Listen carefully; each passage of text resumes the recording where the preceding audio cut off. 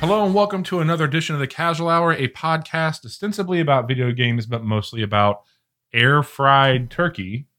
I'm your host, Bobby Pease.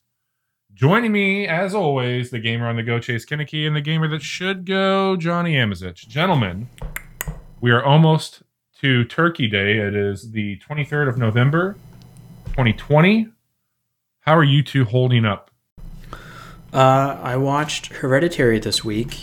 And so you're not doing well. I don't know if I will ever be the same. Also, the sound. Yeah. I keep hearing that. Yep. And also just doing it to mess with my wife. So that's been fun. Fun for me. That is the best of one of those movies out there. It's very good at what it does. It very strong, like Rosemary's Baby mixed with Shining vibes a little bit. Yeah, I mean, it definitely... Like just in the... Chase, you don't watch scary stuff, building right? Sense of dread. It's very, very done. Very, very well done. I've said that movie's not scary when people have asked me about it. Like, I don't like scary movies. I don't think it's a scary movie. I think it's a disturbing movie. It has some scary moments, but for the most part, it's just very uncomfortable. Yeah, very unsettling. Speaking of very unsettling and very uncomfortable, I played 6 hours of a Destiny raid yesterday. Yeah, you are the maddest lad I know. Yeah. And can we just pause? Like, I think that we're going to stop recording. We're going to go back on the Wayback Machine here for the Casual Hour, which, God help us all. Mm-hmm. There's definitely receipts where you talk about not liking raids. Correct. And I think you probably even use some less than colorful language describing raids at some point in time. Yes. What happened to you? Nothing's happened. I still don't like raids. I do like helping my friends, though. And when I said I'd be an alternate for the raid if they needed somebody, because I just happened to be at a high enough light level, not a good light level, but a high enough light level to be useful in the raid. And Adequate. They said, hey, we could actually use you. All right, let's do it. But I as much as I don't actually like doing raids themselves, I do like the stuff you get out of them. And this one's got some pretty good stuff you can get out of it. And that just went live, right? Yeah, it just went live on Saturday, and I beat it on Sunday with my clan once they turned off the challenge mode, which just makes it caps the light level that you can be in those first 24 hours, and it makes it harder for everybody because they just can die much more quickly. Well, I want to hear more about that. So, sure. Guys, for those of you who are just tuning in, we're a video game podcast, weekly video game podcast. This is a What You've Been Playing episode. Tonight, we're going to tell you a little bit about what we've been playing. Chase has already kind of set the stage with Destiny. Tonight, we will not be going into a lot of new stuff. If any, it's been kind of slow, but we are going to discuss on the back end of the episode some stuff around the Game Awards nominees and some of our feelings there. But we are going to break down some of the games that we've been playing this week. And Chase, we'll just keep going on Destiny 2. So Destiny 2 Beyond Light, that came out the 10th, correct? November 10th? Yeah, a couple weeks ago now. So in a couple weeks, you have gotten your character to a light level of 1230, right? Is that raid ready? I needed to be 1230 for the raid. I think right now I'm like 1238 after some extra drops that happened during the raid. And Chase is playing as a Titan, and he has completed the raid, one of the completest of the raid. Yeah. And I can buy an overpriced jacket now. But the thing about this, though, I mean, traditionally these raids, there's so many mechanics that nobody has seen before that takes a lot of trial and error figuring it out. Usually, whenever you and I have done raids in the past, there's been enough people that have done this to where they can give us some sort of insight to it. What was it like for you being on that cutting edge of trying to learn decipher a whole new mechanic in a raid? Yeah, it was It was okay. So it was everybody from our clan. Bobby is part of the clan, even if he doesn't participate in any activities. Um, but like the other guys, this is all the first time that we did the raid. But the other guys had watched enough of people streaming it on Saturday and learning how it worked. They still had a pretty good idea of the mechanics, and it was really just about executing them. And for me, I had watched a touch of some of those streams on Saturday, just because I was interested in seeing, what's the new raid look like? Where is it? What kind of stuff is going on in it? So I watched maybe like 20 minutes of people who were streaming for 12 hours or whatever. Jesus. Yeah, it's doing those raids on the first day where you don't know the mechanics and are having to actively learn that stuff. I will never do that. I can promise you that. Receipts or no receipts, I can promise I will never be doing a day one raid where I have to actually suss out the mechanics myself. I'm using suss in the correct context. That was I appreciate it. I will say you participating in this raid is a bit sus. Sure. Stop. We didn't have to do that. As we described earlier, I'm not a big fan of raiding. I don't love the puzzly aspect of it. I like shooting stuff. I like the shooting stuff in Destiny. The shooting stuff feels the best. Is that the role that you played in this raid? The shooter? Mostly. I wouldn't say that I was completely carried. I was definitely had responsibilities, but I think whenever they could, because I was the lowest light level and therefore the most vulnerable, when they could, they'd be like, okay, let's not give Chase one of the like super important roles here, right, because we need him to stay alive. What was the meta for loadouts this time? What was the gun everybody's supposed to have? I wouldn't say there was a gun that everybody was supposed to have. We used Divinity at the end, so one person had to have Divinity for the boss fight. There was some Anarchy usage at the end. There were definitely some parts where people needed to take out their falling guillotine swords, the sword that was broken good last season and still very good this season. Honestly, when the first group beat the raid, so not us, but a group first beat the raid on Saturday during the race, it unlocked new stuff for everyone in Destiny 2, including an exotic quest for a sword called Lament, which is the chainsaw sword that they have talked up.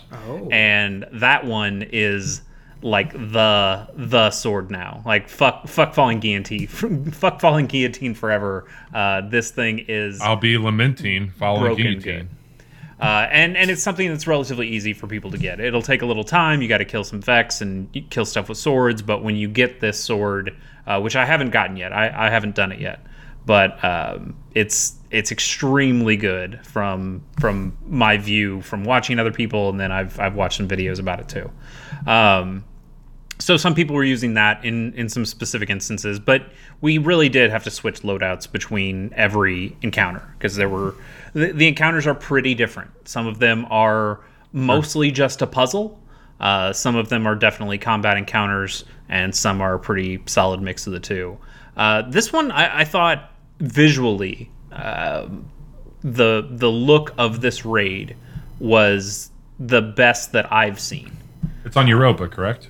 It's on Europa. You're going down into the Clovis Bray facility, and you're seeing.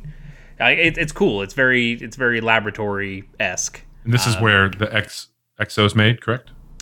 I don't know if it was specifically in this place, but yes, this season is mostly about XOs and how they were made and Clovis Bray, and I'm not super into the lore, but I know enough to know that this is kind of cool and interesting. And when does Cade 6 come back? He gone. Didn't mention that. Didn't mention that too much. And there also is one really cool encounter where half the team needs to like stay on the laboratory floor, and then half the team gets in these pods that will send you up a space elevator into space. Which, I mean, Destiny, you're in space, you're going to different planets and whatever, but this is like the first time it felt like, oh, I'm just in space now. Oh, crazy. Like, I'm just like, you look outside and you're seeing stars and shit.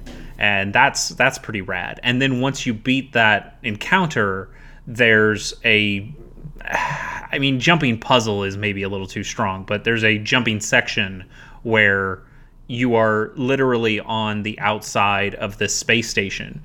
And it is maybe the coolest moment of Destiny I've been a part of.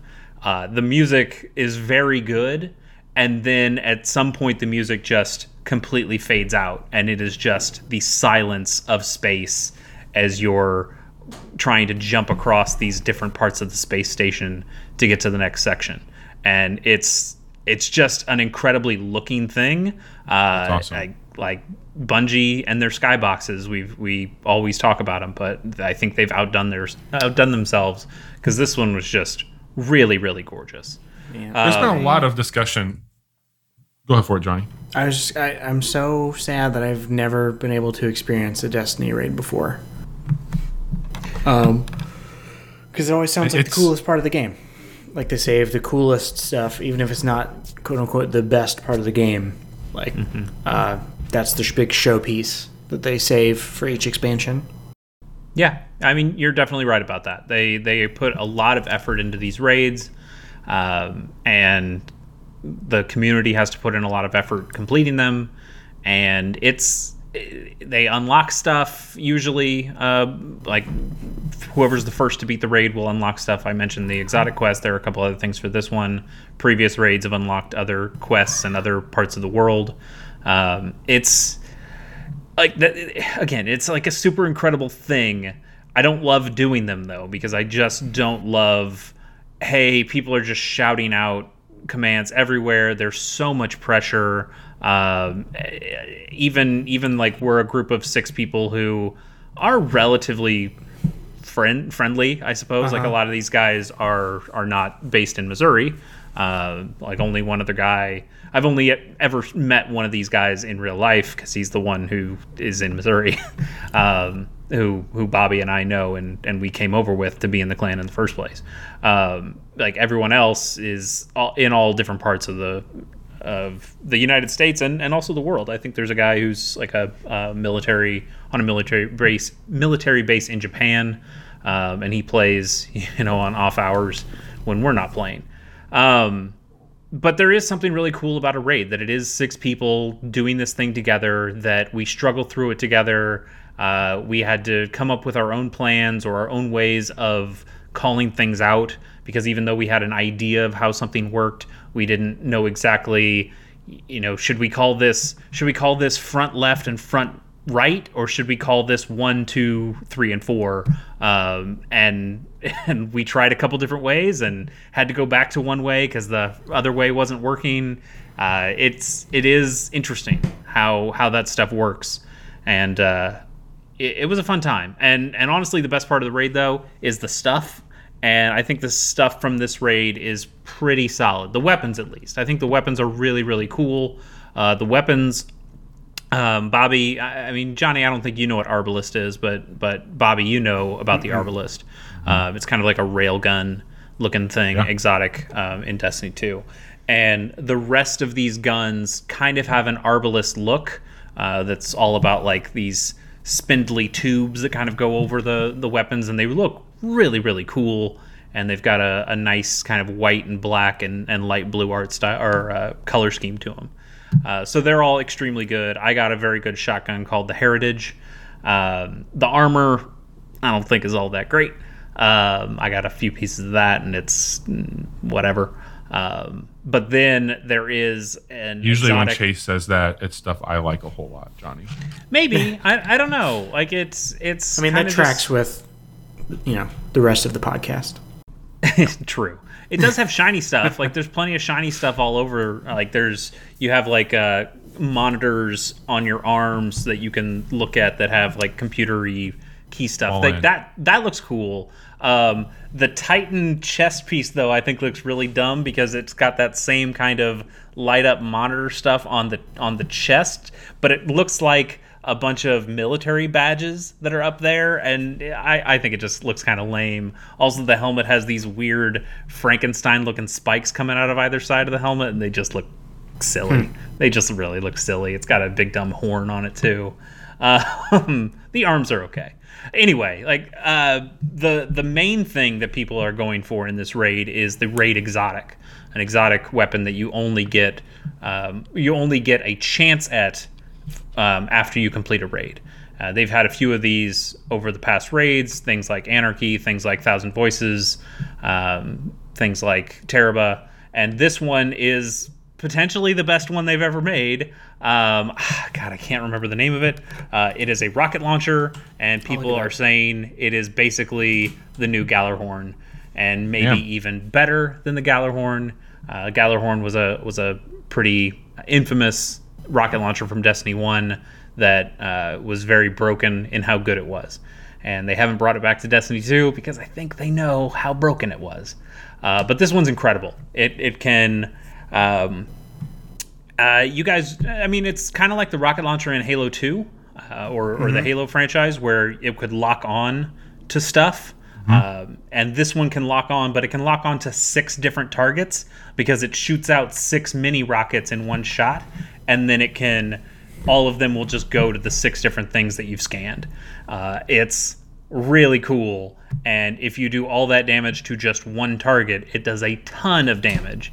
And then if your first volley of rockets kills 4 things, your next volley of rockets does even more damage. And the damage is just incredible. And it also looks really cool.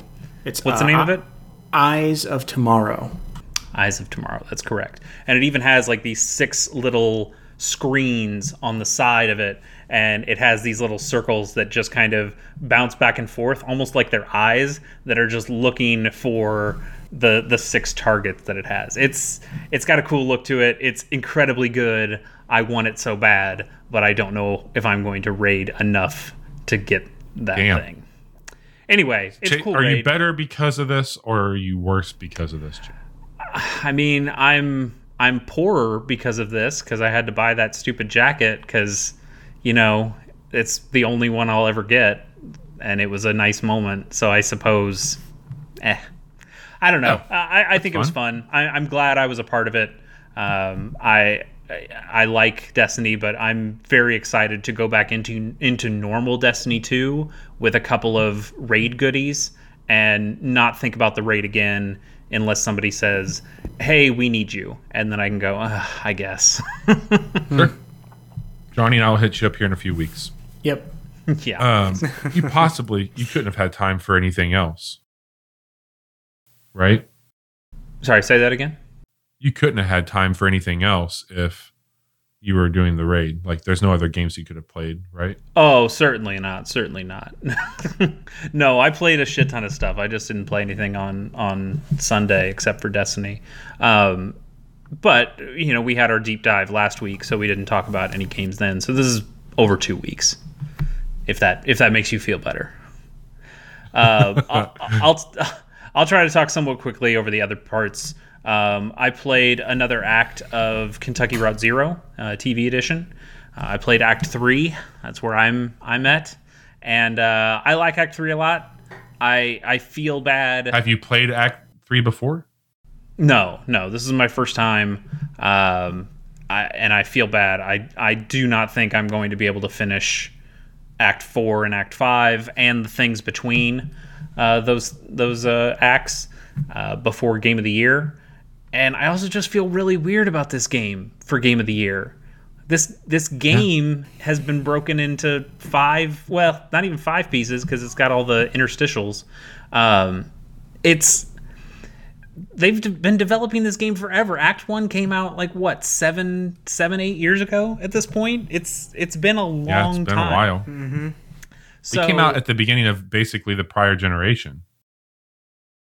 I think so, yeah. I mean, it started on PC, so console generations don't make a ton of sense. But Yeah, the idea of me saying Conway should be thought of for best new character if we do our categories. It's like, is he a best new character if he was in Act 1 that took place 7 years ago? I mean, the game came out this year, but it's like everything we've talked about with early access games, but done to the extreme. So part of me wants to say, fuck it came out this year. Don't worry about it. This is the game. Yeah. And the other part of me goes, this doesn't make any sense at all. And it's a problem that only we have as people who podcast and try to do a yearly Game of the Year thing. And it's everyone else problem. should just play it. Yes. Our first world problem here of how we categorize games and things for Game of the Year. I liked Act 3 a lot, though. I think it has some extremely good writing, some very nice moments. I would like to keep playing more of that game.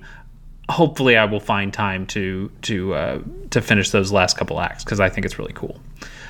I think we're going to let Johnny lead our Yakuza discussion, but I'll have more to say on that. Okay. And then I want to mention one other game. Because Bobby and I think, are kind of equally going to talk about Hyrule Warriors. But I want to talk about a game called If Found, which was a game I didn't know existed until the Game Award nominees showed up. I don't know why I didn't see this. I hadn't heard anybody talk about this.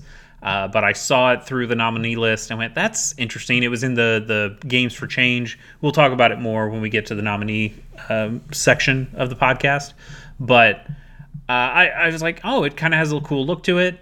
It's under Games for Change, so it's probably got an interesting premise. I would like to see what this is. And, it's probably just going to be one of those Steam-only games. No, it's on Switch, too. So I picked it up on Switch. I played through it, on Saturday. It's not an especially long game. It's longer than I thought it would be, but it's not an especially long game. It will take you like an afternoon, part of an afternoon. It's a chase-ass looking game. I guess so. In the way it looks, it's got a really cool, hand-drawn, sketchy art style to it. Anime-esque. No, I wouldn't say anime. It's like, it literally is about a younger person who's drawing in a notebook. And so I think it's more like some teen scribbles than it is anime. I mean, if you want to say it's got some anime stylistics to it, inspirations, I guess I can go with you there. But it is not an anime game. In fact, it's from a different island of Ireland instead. This game is all about the Irish, nice. And it's interesting because it is a very specific place. It even has to have the developer has put in little glossary terms so you can understand some of these very specific Irish phrases that some you may have heard of before and others you just have no idea. Like bollocks is in there, and they go, hey, this is a rude word. They don't even tell you what bollocks specifically means, but then there are other things where it mentions like what an Irish breakfast is. You may have heard of what a full English breakfast is. What's the Irish equivalent? They tell you in this game. It basically, I think, is like one thing switches out and maybe a couple things get added. I can't remember at the moment, but there are some things where you just learn about Ireland and how they speak there and the kinds of things that go on, like the way their college system works or schooling system works. I don't think specifically college. But even more important than that, it's a game about a person who is gender fluid, questioning their gender, specifically born as a boy, trying to figure out whether that's what he or she wants to be as this person grows up and is trying to just figure out life. And it's a very touching teen story, and there were some very good moments in it. I think the story is very strong, and the writing is pretty solid. I really only have one issue with the game, and it's something that at the beginning felt great. And at the beginning, you just kind of have this screen, and when you hit one of the buttons, you see that you're erasing part of the screen.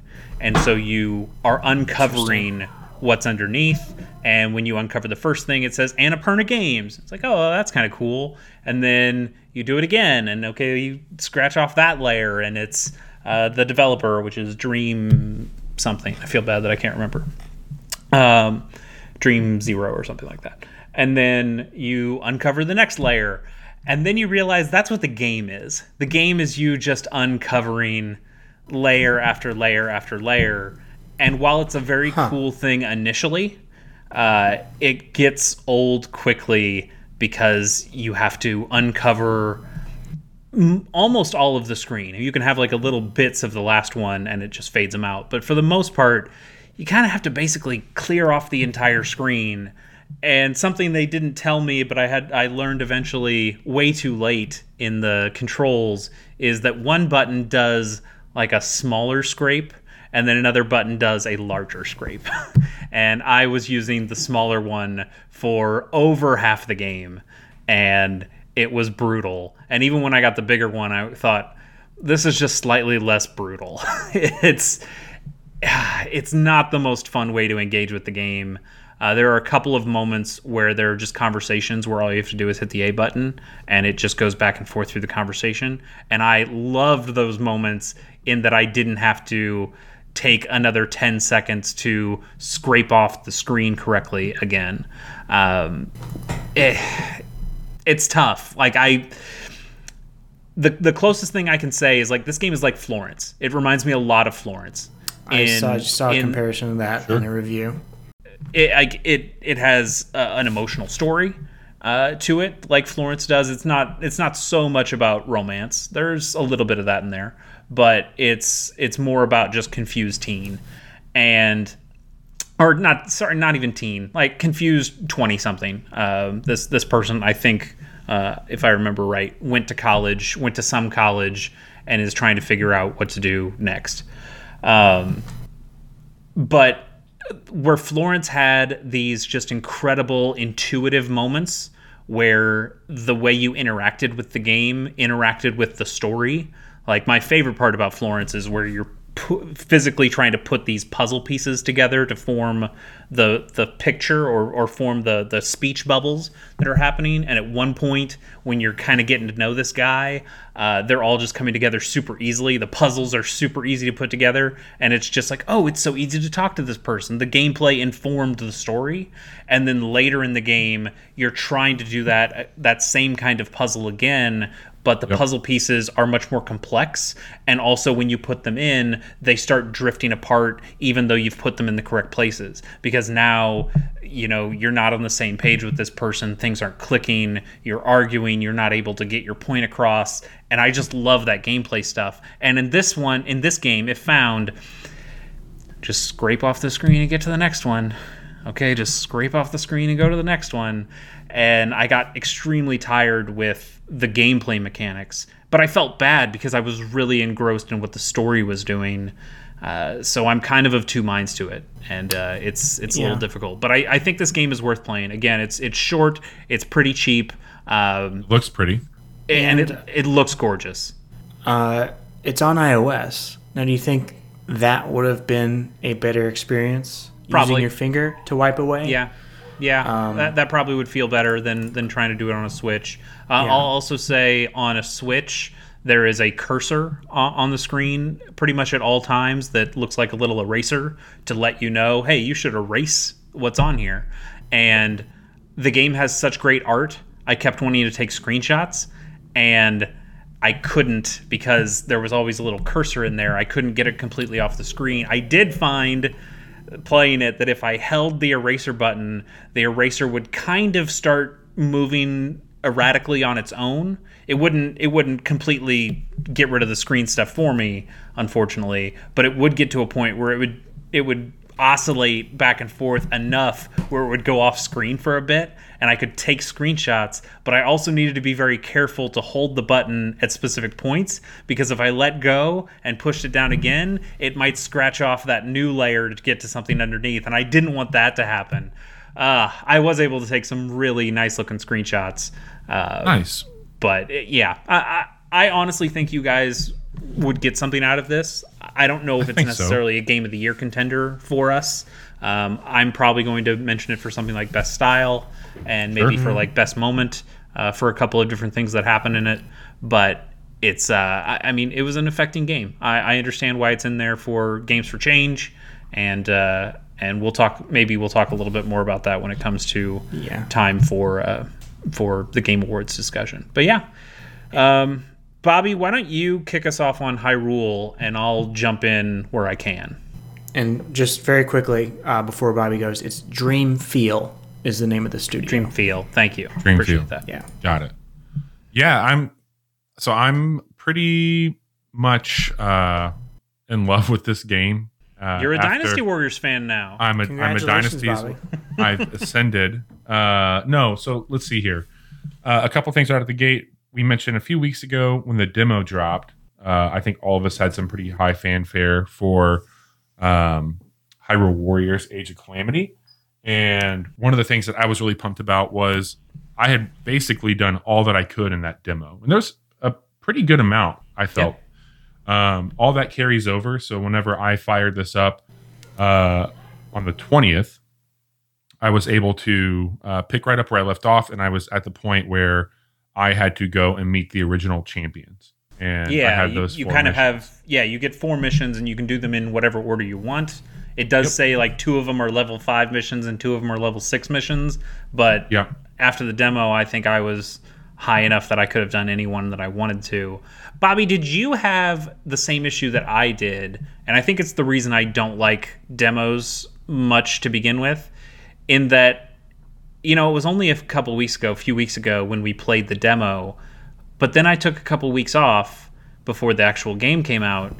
So any of the tutorialization about controls, when I came back in, it just assumes that I've done all those things, which I did, but I hadn't done them recently. And I got to the point of, oh no, which button do I do? Which button do I hold down to open up the menu for bombs, magnetism, stasis, that kind of stuff, versus which one is like the special attack versus which one opens up my wands, or which one gives me the apple so I can regain my health. Right. And I felt like I was hitting so many wrong buttons during the early, and honestly even still now, I still feel like I'm missing buttons because I didn't get that relearning of the controls and the systems. So what Chase is referring to is on the Switch with your L and your R buttons. Those are you hold those down, and then your face buttons become mapped to certain things. And in Breath of the Wild, through the slate, you have all these abilities that he's alluding to. And so if you hold down the right button, you've got your bomb, your stasis, etc., all mapped to those. And each character has access to those, which is really interesting to see, but they're all mapped accordingly. And then on your left button, you've got a health, or how you eat in Zelda Breath of the Wild is a big deal, how you get your health back or other items, and that happens here. I can't remember the name of the villain, but they're the wizards that kind of prance around the sky, Johnny. They have the fire, ice, and electric. Aren't they called Wizorbs? Wizorbs. So when you Wizrobes. When you kill one of those, they drop their wand, and then you can replenish those. So you basically got attacks on one and the other. I didn't get tripped up with those, Chase. I did get tripped up with I had gotten into a pretty good place with Link and Impa for their combo strong attack, and like navigating that, I definitely have become rusty on how to like navigate, move, traverse, and that sort of thing. Is Impa in Breath of the Wild? She is, but she's very, very, very, very, very old, and you don't recognize her at all. So her sister, I mean, that you not like she could be best new character anyway, because Impa's been in Zelda games before. But Impa's best girl for sure. Impa is like best girl maybe ever. She's fantastic. She's awesome. Very, very, Holy very shit, good. She kicks so much ass. Like my Impa is like 8 levels higher than any other character because all I use is Impa. I love her language she's using on the field, Like all her quips she uses, like I love watching her actions. It's just incredible. Like her movement, I love how her gliding is almost kind of like the Mario cape from Super Mario World, how she grabs it and it goes to her heels. I think that's really cool.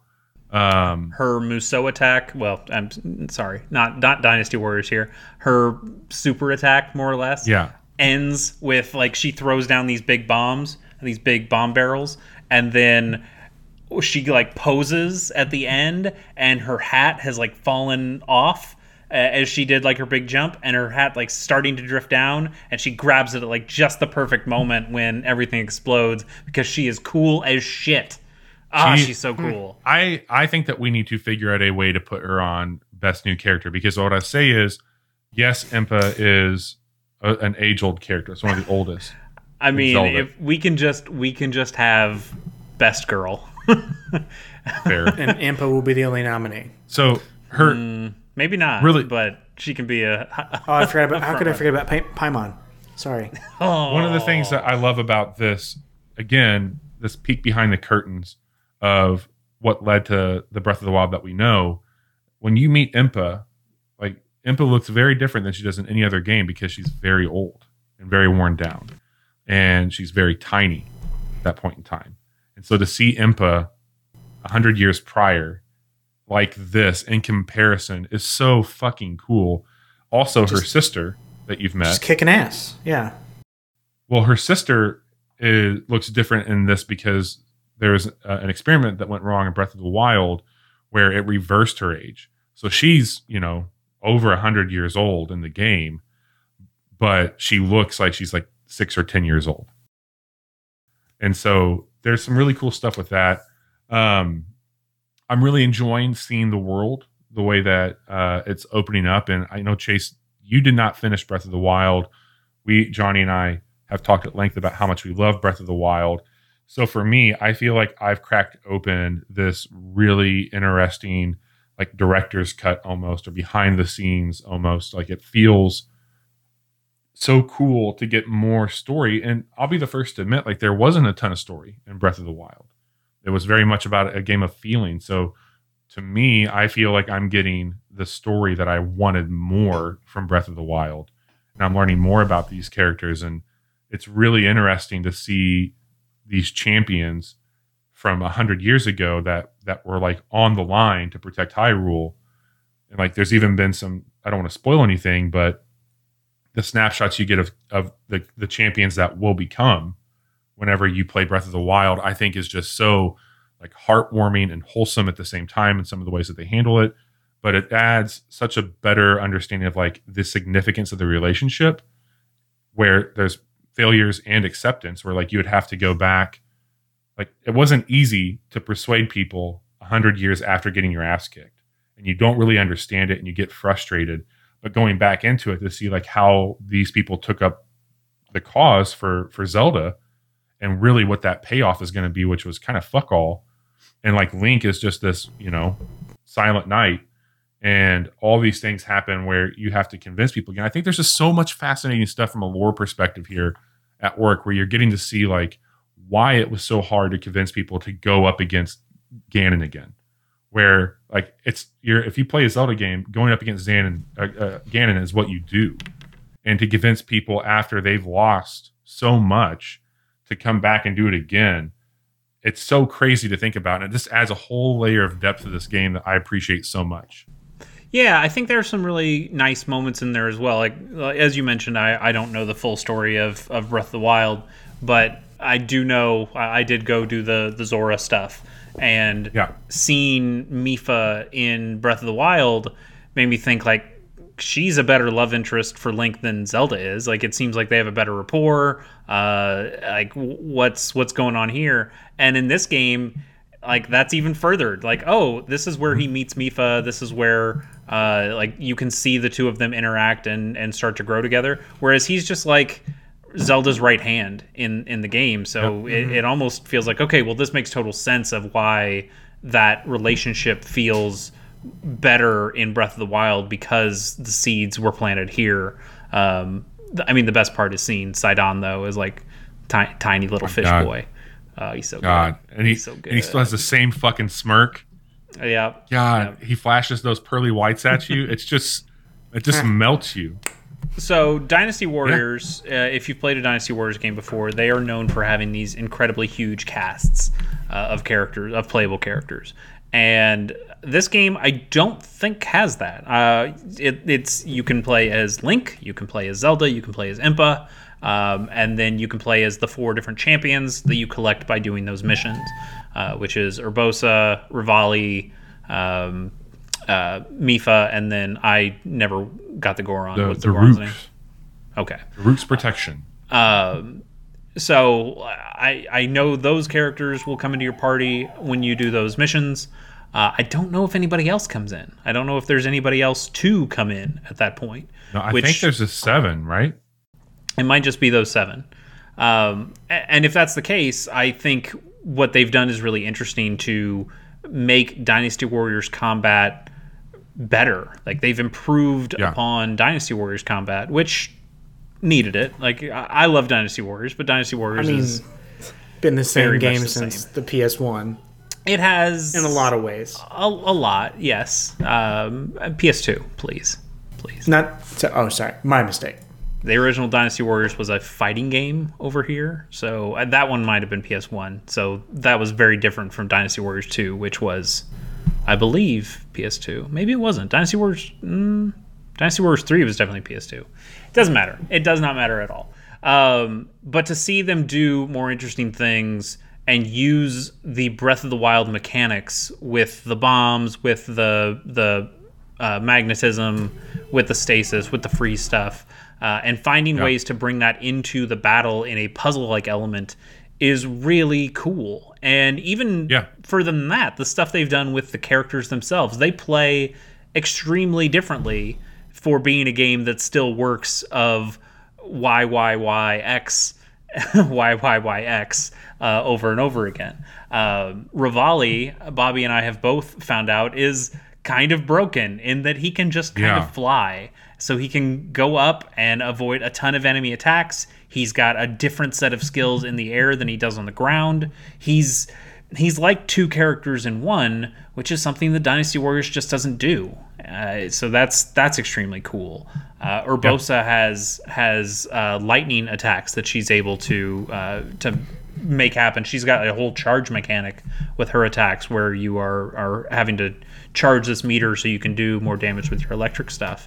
Mifa has a mechanic of being able to climb up or create like these water spouts and then climb up them and do some incredibly cool combo damage where she can just keep going from spout to spout to spout. It reminds me of like playing as Nightcrawler in the old X-Men arcades. Sure. Because you bounce around the battlefield with her, and it, like, I don't know if you've had this happen, but I've even been able to execute just going through those water spouts, the parrying system or the dodge system where it slows down time. It's like you come out of this water spout, which has a really fucking cool look to it, and then you can just, you know how when you dodge in Breath of the Wild, Johnny, how you can go in and just keep hitting the flurry that's in this game as well. The flurry, and so that happens when don't you get to do that in the demo? Yeah. Okay. Yeah. It's there. But hers, you don't have to necessarily dodge. If you just execute these water spouts and you come through it correctly and time it correctly, you'll be behind the character dodging the attack, and then you go into that attack. It's really, really cool. And the reason we all like Impa is that she has a mechanic where she can charge these runes and basically just make shadow clones of herself up to 3 times. And then when she gets all the runes, then she's got like 6 other clones that are just so cool, fucking everything up. And her super becomes like way overpowered when she has all the clones out there. She's an incredibly cool character. And it makes me think Link is the worst character in this game, even though he's got stuff too, and he's the only one who can get different kinds of weapons. You can give Link a one-handed weapon or a big two-handed blade or hammer or something like that. He can also get spears. What? So Link is like Mario in Mario Tennis or Golf or something, where he's like very well-rounded, but maybe the least interesting character to play as? No, I wouldn't say that. It's that he is customizable where the others are not. You can choose the way you want to play Link, where the other ones have a very unique but a very locked moveset, and Link can change based on how you want to build him. Also, Link's the only one who can change his outfits. They kind of have the same Breath of the Wild. Hey, you can get the sapphire armor, and it changes the way you look, and you can get the different helmets. I have the rubber helmet now, which just looks like a big fish is over Link's head, and that's good, I suppose. I was a little nervous going into the game, not because of any of the Zelda stuff, but because of the Dynasty Warrior stuff. And also, like, I didn't play a lot of Crypt before I played Cadence of Hyrule. And I was like, I like music. I like Zelda. I'll check that out. And I ended up really loving the mechanics masked inside of a Zelda game. And I'm finding myself with this being a Dynasty Warrior game, because I don't think it plays quite like the other ones. I do think, to your point. Yeah, it doesn't. I feel like I might be a little nearsighted on this one or have some bias because, one, it's the only one I've played, but two, like, it does have a lot of familiar tactics to me. Like, I know how these systems work, but I keep finding myself blown away by, like, just how fun the combat is and, like, how ridiculous it is to see how many of these, like, moblins you can have bouncing around and all these characters retaining their personality traits. Like, I haven't seen it done quite yet, but I'd have to imagine that, like, in Breath of the Wild, if a moblin lost its weapon, it would pick another one up and throw it at you or use it. Like, I think those mechanics are here as well. I will say that if you are a fan of Zelda in any way, shape, or form, like, you owe it to yourself to play this game, because it has so much of an appreciation for the series, and it keeps all of that going, no problem. I will say that, again, knowing that you are seeing how things came to be in the Breath of the Wild game that is incredibly exciting to me, and I am equally as excited as I am, melancholy, because I know it's going to be really hard to see all these characters that you are getting to know much more personally. They all have to get iced eventually, right? It's Halo Reach all over again. God, yes. And I'll say, as a Dynasty Warriors fan, that I think if you are a Dynasty Warriors fan and you are seeing this and going, they've made tons of crossover Dynasty Warrior games before, is this one worth it? I would say definitely, if you're looking for a game that takes the mechanics of Dynasty Warriors and does something really cool and revolutionary with them. If you are one of those Dynasty Warriors fans, and I think I kind of fall at least a little bit into this category of the one that just wants to hear terrible voice acting and hear Cao set those boats on fire. That's what I want to hear. Then of course you're not going to get that here. The story is all Zelda story stuff. But from a mechanics perspective, I think they've done some really, really cool things here. And as a person who hated Fire Emblem Warriors, and I love Fire Emblem the way that Bobby loves Zelda, the difference is that they did nothing interesting in terms of story with Fire Emblem Warriors, where they're doing really cool stuff in this one. There are some mechanics I can see that have crossed over, though.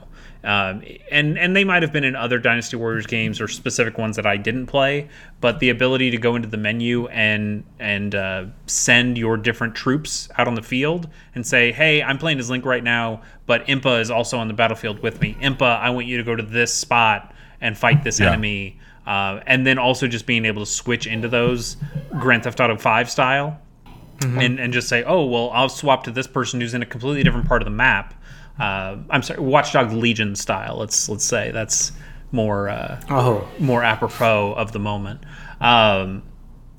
So it's cool. Actually, it's not like Watch Dogs Legion because like you can actually coordinate cool attacks and make the characters do stuff together instead of just swapping in willy nilly. I had to get that dig in. I'm sorry.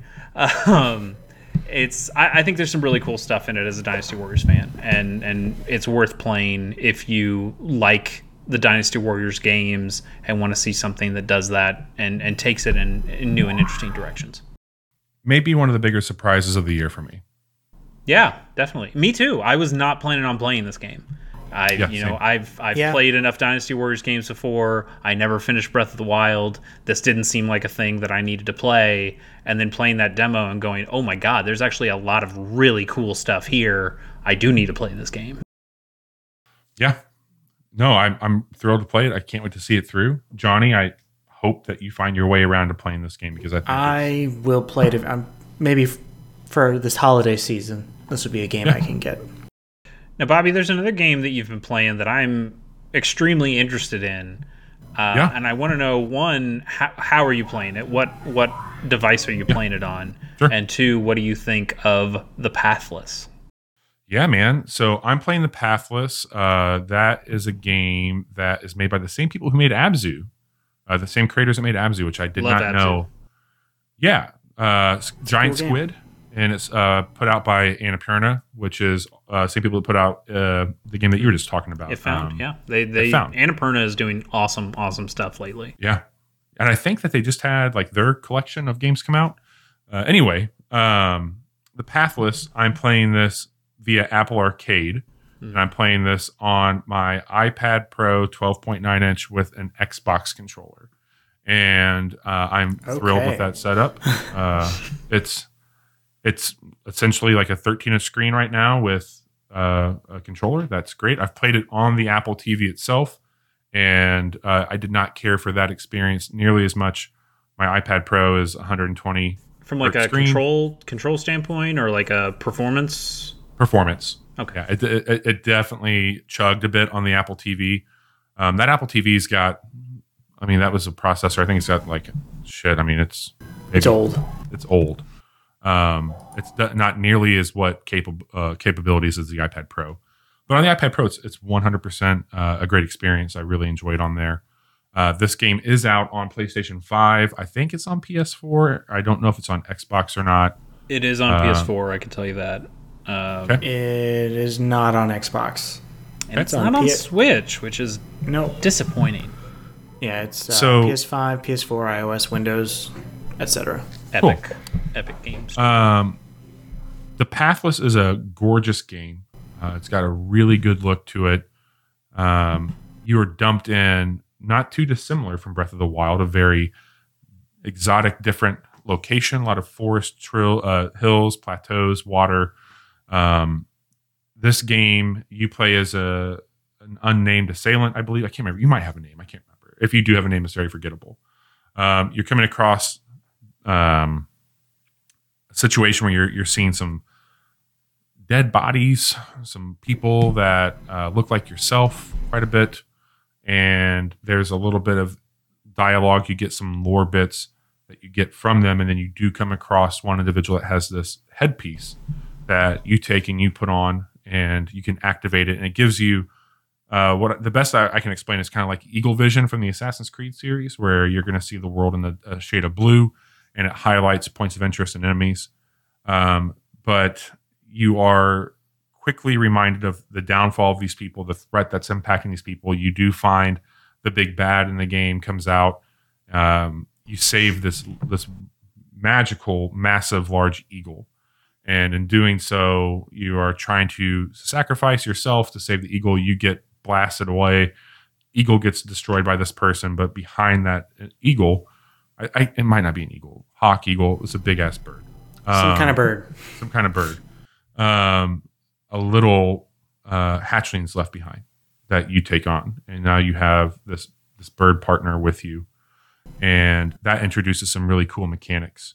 So the whole thing about this game, it is a game about movement in a lot of ways, and the movement in this game goes from being really, really bad, and I think that's intentional, to being fantastic if you're playing the game the way it's intended. So you are a bow wielding individual, and this bird companion can help, and kind of like Banjo-Kazooie, where it will lift you up as you like jump over. You can hold down jump, or you can double jump with it. But all throughout the world, there are these diamond indicators that are things that you can shoot with your bow, and your bow works on a charge up. So you will be moving, and as you're moving forward, you do have a stamina meter in the game that is what you use when you're running. but whenever you shoot one of these items, it replenishes your stamina and it speed bursts you. And the best way I can explain it is once you hit the flow with this, like it becomes like you're skating across the land because you're just shooting your bow, and it's got such a satisfying sound design of the bow going and then the arrow flinging off and hitting these icons. And as you're hitting it, it's like you're hitting power-ups like in a racing game where you go over the turbo spot and then you take off. If you're jumping, it propels you forward with your jump. If you're being carried by your eagle and you drop and you shoot a target, you get picked back up and carried further. It all flows in a way that feels very freestyle and free-flowing. It's awesome. And I think the most important thing that you're not mentioning there, like if you said all that stuff to me, I'd think, oh, this sounds like a really interesting, endless runner. It's not. It's not linear. No. Like it is a completely open world that It's you very are open. that you are like you can go anywhere you want, and you can just keep chaining these arrowheads and sliding around the world, and it's incredible that they've been able to do this with a freedom of movement that can also look and feel that good. I have not played it. I wish I had. It's a little expensive on PS4. Yeah, definitely. You're For getting what it. it is. You're getting it with Apple Arcade, essentially for free at that point. So not a worry for you, but for me, it's like I don't know if I want to spend that much. But on PlayStation 5, they've also taken advantage of the controller there as well. Oh, sure. For some of that stuff. What I'll say is, I didn't spend a ton of time with this game I'm about to mention. I know that this is a bigger game for you two, but there is 100% some DNA from Shadow of the Colossus at play with this. And it has that sort of like very ancient, mysterious look to it. Yeah. I don't know what the protagonist's main goal is here, but it's coming from the devs who made Abzu, which Abzu, I think a lot of people correctly pointed to, hey, this game's a lot like Journey. I would say this game is at least a little like Journey. I think your main character has a similar like character style to it, especially with the kind of cloak. And then just like especially thinking about Journey's incredible moment of surfing on that sand down that big slide, it feels like that's what they pointed to as the developers of this game and went, let's make a game that is that all the time. And it sounds like they've accomplished that. So there's basically there's 4, I guess they were gods at some point in time that are the shapes of different animals. Like the first one I did is kind of like a bull with a bunch of eyes on it. And they're posted up in a particular part of the map, and like the map is sectioned off based off of these creatures. Encountering them does feel like it did when you were coming up on the Colossals in that game, and how you would enter. You're not climbing up on them, but the threat and like the size of them and like how you are approaching them feels very much like it did when I played that. Would it? I mean, this is it is reductive to say, but is this game kind of Journey meets Shadow of the Colossus meets Breath of the Wild? Yeah. Totally. That's what it looks gives like. off those vibes for sure. But the game also does like very little to hold your hand. And much like Breath of the Wild, it dumps you in this world and it's like, okay, just go figure it out. And there's puzzles, much like a Zelda game that you interact with, where you got to shoot your arrows through rings, and you got to. I mean, it's definitely like scratching that itch for me. As you all know, I'm a fan of that series. Mm-hmm. It's got a great soundtrack to it. Also, it's really like ambient, but then very orchestral whenever things ramp up on it. More important question, Bobby. Do I need to just suck it up and play this game before Game of the Year because it's that good and cool? Man, I really enjoy it. Knowing how much you like Shadow of the Colossus, I'd say yes. Knowing how much you were turned off by Breath of the Wild, I'd say no. Knowing that you like Journey, I'd say go for it. That sounds like 2 yeses to 1 no. Maybe, do you have a free trial of Apple Arcade? No, I think I've burned mine already. You burned through that? Okay, never mind. I would say also that like when the movement is not going, like if you have a miss, and I think this is intentional, of course, it's bad. Like when you're not free flow moving, it's bad. Right. It wants that mastery of the systems, but you feel like you've earned it when you get it. And what's really cool about that too, $50 though. It's I know $50. $50. It's $50. It's very steep for what I've seen so far. It's like, yeah, it's like I'm complaining about price here, and it's like, oh yeah, what are you thinking? And it's like, what, 20, 25, 30? It's like, no, it's $50. And I mean, I love Abzu, but Abzu was like a $15, $20, $25 game. Can't remember which, right. But like that didn't sting as much. And this one, I'm sure there's enough content in there. I'm sure it feels like a justified purchase once you have it, but knowing what that company has made before, knowing what it looks like and what it compares to, when I see a price of $50, it's like, oh, that is so much steeper than I wanted to spend. Here's what I'll say, my two final things. One of the things I think is really well done on top of the movement is the aiming, where you don't have to. As you are just flying through these levels, if you pull down you have to hold it and charge it, but you're pulling down your bow, and it will just automatically find the closest target, which is really great. I think Apple Arcade has definitely grown over the year, and there's some decent stuff on there. What I would say, Chase, is $5 to test it, to see if it's even something that you would want to spend $50 on, to at least know what this game's trying to show you. Should be a pretty easy, like, hey, that's fine. But if I buy it on Apple Arcade, I'm then playing it on a phone, and I'm not sure that's the way I want to play a game like this. And I don't have controllers that can hook up to my phone, or if I do, I don't want to go through the steps to make that happen. I feel like unless you tell me like no, this is seriously like a game of the year contender, like not just a top 10, but like a top 4 or 5. No, it's not there for me. Okay, then I feel like I can probably wait until this thing goes, 30, it'll eventually 40, be on 50% sale. off. Yeah, but honestly, it's man, a game I will definitely keep my eye on.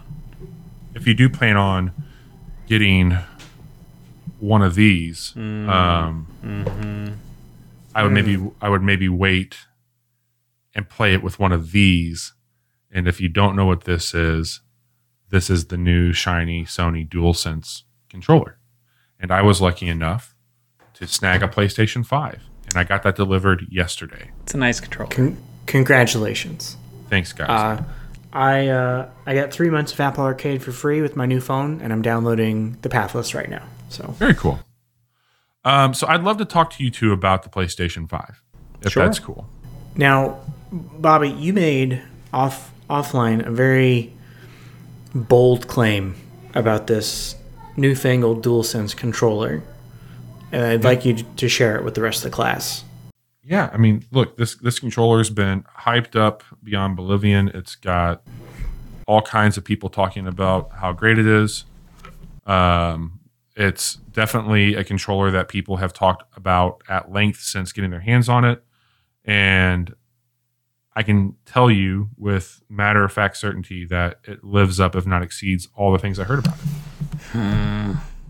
Now, Bobby, would it be a fair statement to say that of the three of us, you cared about getting a PS5 the least? Yes.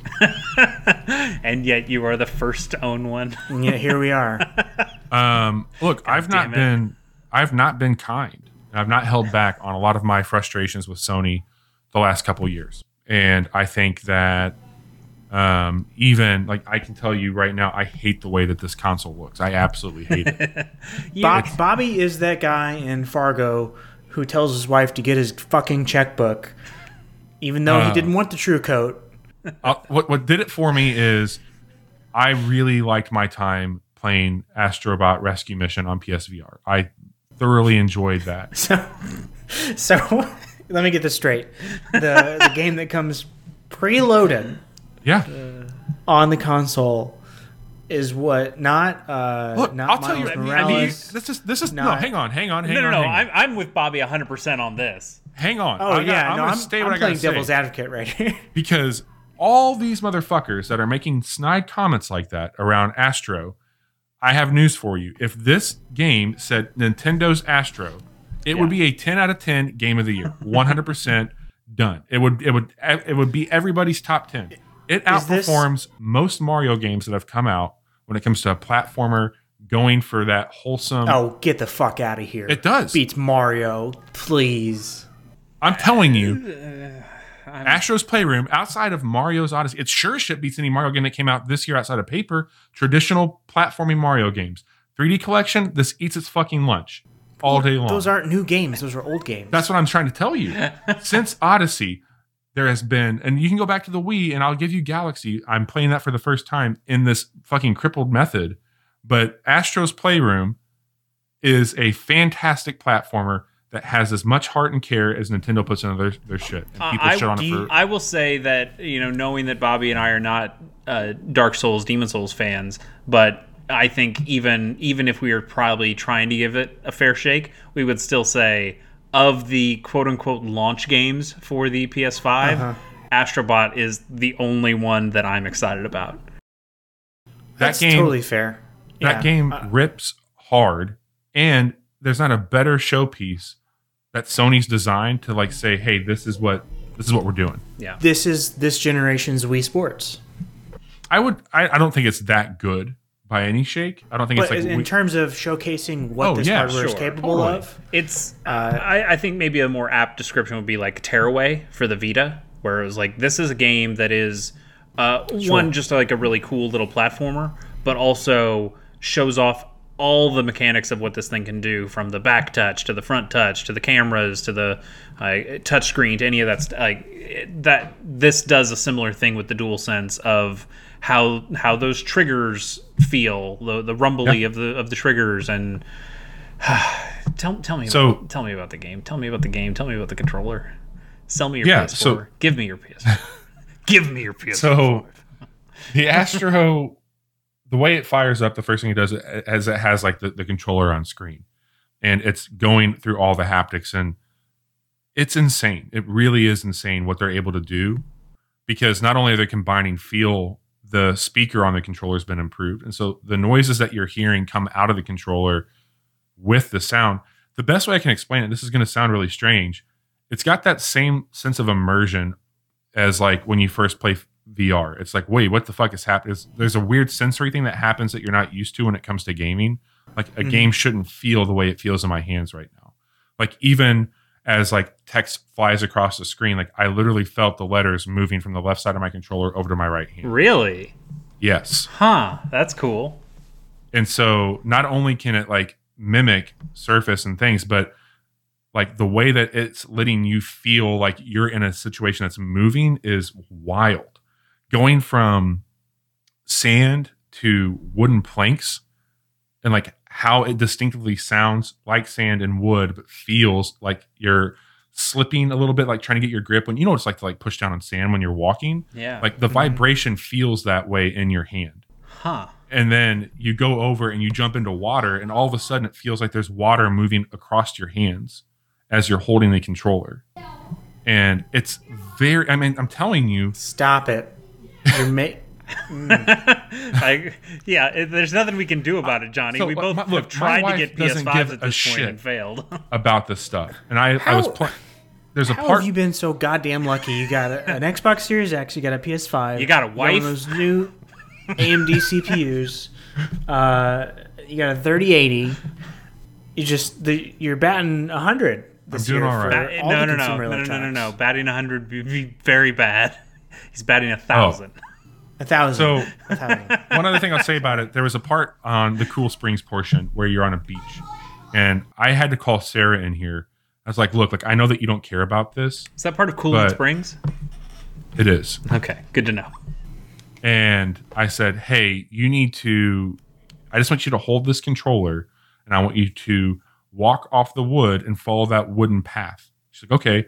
She's like, oh my God. She was like freaking out by how it felt. And you get to a point where the fans are kicking on, and it's blowing all the sand up, and it sounds like tink, tink, tink, tink, tink, tink, hitting your controller. And you can feel each particle of sand like bouncing off the controller as the wind's blowing it on. It's insane. It's insane. See, now that's not. Don't even get me started. Hang on. The triggers here, your R2 and your L2s. When you first pick it up, they're showing you like how they can basically control those. Now, the other controller I'm pulling up right now for show and tell is I've got the Elite Series 2, which piece of garbage. Was a great controller, but this piece of shit. So on the back of these controllers, they've got 3 stops that you can select that basically limit the amount that you can pull your triggers down. Yeah, it's a hard stop. The Pro. The throw. So the throw, sorry. So basically you get rid of your throw on that. Where on this, the first thing it has you do, it's like, okay, now pull these down. And as you do it, like it shows the controller on screen, like starting to shake and particles are coming out from where the grips or the handles come off the controller. And you get down very little, then it's resistance. So then like you pull through it and all of a sudden the controller just erupts into like a jetpack. And it's insane how they've been able to stop the triggers from moving down. The best way I can explain it is cars that we had when we were kids that you would like pull back. And you can keep pulling back and they get tighter and tighter on each pull. And then finally it just bursts and goes. That's exactly how these controllers feel when they start to tighten them up. Now that's a software thing, though, right? Like that's, I mean, that is an adjustable thing. Like when you're pulling those triggers without playing a game, they just kind of feel like regular triggers, don't they? So as you can hear, they click just like they normally would, but that goes away. So like in that Astro, you get a bow, and you're going to be pulling it. So like then all of a sudden, like now, like I would have to like, I say crunch. You're knocking your arrow, crunching it down. Yeah, that's cool. That's so cool. And then with Miles Morales, I'll talk about that here in a second. As you're swinging through the city, like you're shooting your webs, you'll get to a point where like, say I went to the bottom of a free fall. Like I'm going down, building up speed, and I fire that web to like start going back up. That's going to feel a lot tighter to pull. So like that trigger is going to lock up a little bit more when you're pulling it down to pull yourself up from like a quick free fall back up to that height you were at, where it doesn't feel as tight when you're just like quickly going. But like if you're like falling and it's going to pull on you, you're going to feel it pull that way with it. And it's just, it's wild. Bobby, let me ask you a couple more questions about Astrobot. One, I know you've played the first game, the VR game. Yeah. So I'd like to hear a little bit more about how this compares from a gameplay perspective. And then the other part, the second question I have is, you are not the biggest PlayStation guy. Like you have not. I don't think you've owned a lot of PlayStation consoles over the years, correct? 2, 3, 4, and now 5.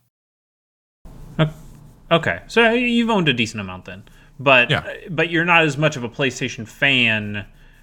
Where I would say I'm a Nintendo kid. I mean, this game is a celebration of PlayStation in that you are finding Move controllers and finding like old Sony stuff, and this game is a complete celebration of PlayStation. And is that stuff compelling to you as a person who's maybe not as big of a PlayStation fan in general? The artifacting of it's really cool, right? Like you're finding these things, and what's really awesome about it is, again, they tie into the controller. So like the PSP, when you find that the controllers tighten up and you can like zoom in on it. Well, if I slide up on the touchpad, it opens it up. It's like you get to play with it in that sense, and I think that's really cool. You can see like all the stickers on it. It tells you what it was, and it has the tagline they use for their advertising. So I think that's really cool from like a history standpoint. The thing that's got me excited is Kevin Butler in the game. Or I'm sorry, PSP was more Marcus. Marcus wanted a PSP. Yeah, I haven't found Marcus. One of the things that I find really cool is the little Astro characters. They have them hidden in each level depicting a PlayStation game. So like when I first got to Cool Springs, often off like to the right of the beach, there's a boat, and you're always going to see somebody with a camera. And when you see somebody with a camera, that means that there's a scene from a game. And there is 2 of these Astro characters dressed up as Kratos and his son. And they're in the boat, and he's got the axe. Like I've seen one part where I had to come across like this mountainous range, and there is Nathan Drake dangling from a rope, and it's the actual scene from the first Uncharted where it's the plane that balances the wings and you got to cross it, and you have to do that. Like there's this really cool, like it's a game full of Easter eggs, and it's a nostalgia trip built in a really cute, fun package. The music's really great. There's a ton of discovery in it. Like the same way that you would find stuff in Crash sometimes. Like you would bust boxes open and see shit there. Each one of the levels is broken down by a component of the PlayStation 5. So you've got like the GPU, you've got the cooling system of it, you got the SSD, and you go in and they build levels around those themes, and then you're collecting items. And there's a like an actual PlayStation room. It's the door is an original PS1, and that's where all of your gear. So you can essentially find in the game every single piece of PlayStation hardware and accessories. And so far, I've got like Move controllers. I've got the PlayStation, the Eye. I think it was like the camera from the PS3. Mm-hmm. The iToy. iToy. I've PS2. Sorry. I've got a PSP. I've got the PlayStation 4. But it's just really cool, man. Like, have you seen Knack? Where's Knack? I haven't seen Knack yet. Son of a bitch. Mark Cerny, what are you doing? Knack 3 is coming. Just be patient. If Knack is not like a playable sidekick for you in Astro's Playroom, then what are we doing here? I don't want to take too much more time up because I want to be respectful of everybody else here, but I did play a good chunk of the opening of Miles Morales, and that game looks very, very good. There's 2 settings on it. One is a 30 frames per second with ray tracing and a bit more of a fidelity to it. The other is more what they call a performance, and it's kind of a scaled version of 4K at 60 frames, and I find that is the way to play the game. The ray tracing stuff looks good, but swinging and moving through the city at 60 frames a second really is how it needs to be.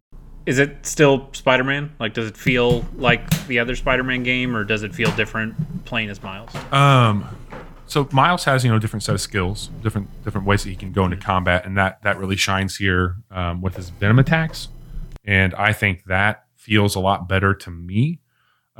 This game has far more style than what Spider-Man did. Sure. And I mean, it's got like a really great soundtrack. They're definitely leaning into what made Into the Spider-Verse work, like down to the suit even. You can wear the suit and have that, which the suit looks good. I turn off the feature of the suit, which makes it like 12 frames a second. Oh. The reason I do it is it just like, it's weird having that with everything else being. Yeah, I get it. So I have the suit on, which looks awesome. It's really great. I dare I say it, like, so far, I think it's got more interesting things going on for it than what Spider-Man did. I mean, I can believe it. I still don't like the new Spider-Man face. It's weird seeing his face that way because he looks almost the same age as Miles Morales now. And he's supposed to be this older, like, mentor Peter Parker. Yeah, he's like in his mid-20s. Yeah, and he does not. He looks more like a high school Peter Parker than like a post-high school, college, on the rocks. It looks like they're going to be tying into, like, somebody trying to use energy the wrong way again, which seems a little strange from like a story. How dare they? But it feels really good. It loads really good. The load times in that game are ridiculous. Going into the game itself, like firing it up, very, very good. I did fire up Destiny 2 Chase because I wanted to test the load times on it. They weren't what I would say PC levels are yet. I think they're going to optimize that hopefully on the 8th of December when that patch comes out with the 4K stuff. But they definitely did load a bit faster. Cool. Awesome. I got this guy today. Last thing I'll show you guys. I got the headset, the 3D audio that they've been touting for the PlayStation. Did you have to send Mark Cerny your ears? Mark Cerny has my ears. And he lent me these. That's a very comfortable headset. Very, very, very good. And the 3D stuff works without you having to do anything on it. So PlayStation 5, as much as I didn't want it to be what it is, my final thing I will say on this today is I would like to make the DualSense my default controller if I could. I think it feels fantastic. The layout is a bit wider, especially if I grab my DualShock 4 controller. This fits my hands a lot better, and you throw in all the innovative stuff with the tactics that they're doing. I only hope that that is something that all developers take advantage of. Yeah, I mean, that controller stuff sounds so cool, and it sounds like kind of my argument when people are talking about VR and like, oh, this is something you can only get in VR. Like, look at how immersive it is. And I mean, I understand that to a point. And I've used Bobby's VR back when there wasn't a plague happening. And, you know, I get it to an extent. I can see it. But there's still this thing with VR for me of it's just such an inconvenient way to play video games. It is, you know, because of the immersion stuff, it keeps you from being able to look down at your phone or being able to, multitask, have something, like if you get a phone call or something, you're in the middle of a game. It's hard to get out of that zone, and it just doesn't feel practical in a sense, which is fine sometimes. Like if you are saying, I want to just sit down with this game and block out the rest of the world, I get it. But for me, I like the ideas that VR can give us, but I don't like the practical limitations of something like that. And this sounds more like what I'm looking for out of, here's an incredible experience, here's something that can put you into that world at a deeper level, but also you're still playing a fucking video game the way that we've played video games and understand them for so long. We don't need I mean, I know there's some accelerometer stuff in there, so when I say motion controls, I'm talking about like Wii style motion controls from back in the day. Yeah. Like we don't need everything to have gimmicky motion controls. We don't need everything to have like VR elements. We can have things that make you feel more connected to the game while still feeling like a video game at the end of the day. And this stuff makes me incredibly excited for this next future, this next generation of gaming. Yeah, I will say having the PC with all the next gen shit in it, like the 3080, like I know what like gaming's potential is, but having this controller, like that feels like an advancement in gaming. And I think this is you guys made fun of me like being the person who didn't want a PlayStation the most out of the three of us. This controller and seeing the fanfare surrounding it is what really lit a fire under my ass to get one. And I'm very happy I did to experience this year with it, because I can't say enough good things about that controller. That's rad. I'm excited for you, and I'm also very pissed at you that you have one and the rest of us don't. Well, here in 2 minutes, you might be able to buy a bundled one from GameStop. Johnny, I'm really struggling. Yeah. How am I going to follow that up? You're going to try and tell me to see why picking coins beneath a vending machine is worth my time right now, instead of playing with this really cool controller. Because you hit rock bottom. You need to scrape your way back up. So you need to look for that yin wherever you can find it. That doesn't seem very much like what a dragon would do. Look, I mean, dragons love coins. So really, you're doing exactly what a dragon would do. That's a good point.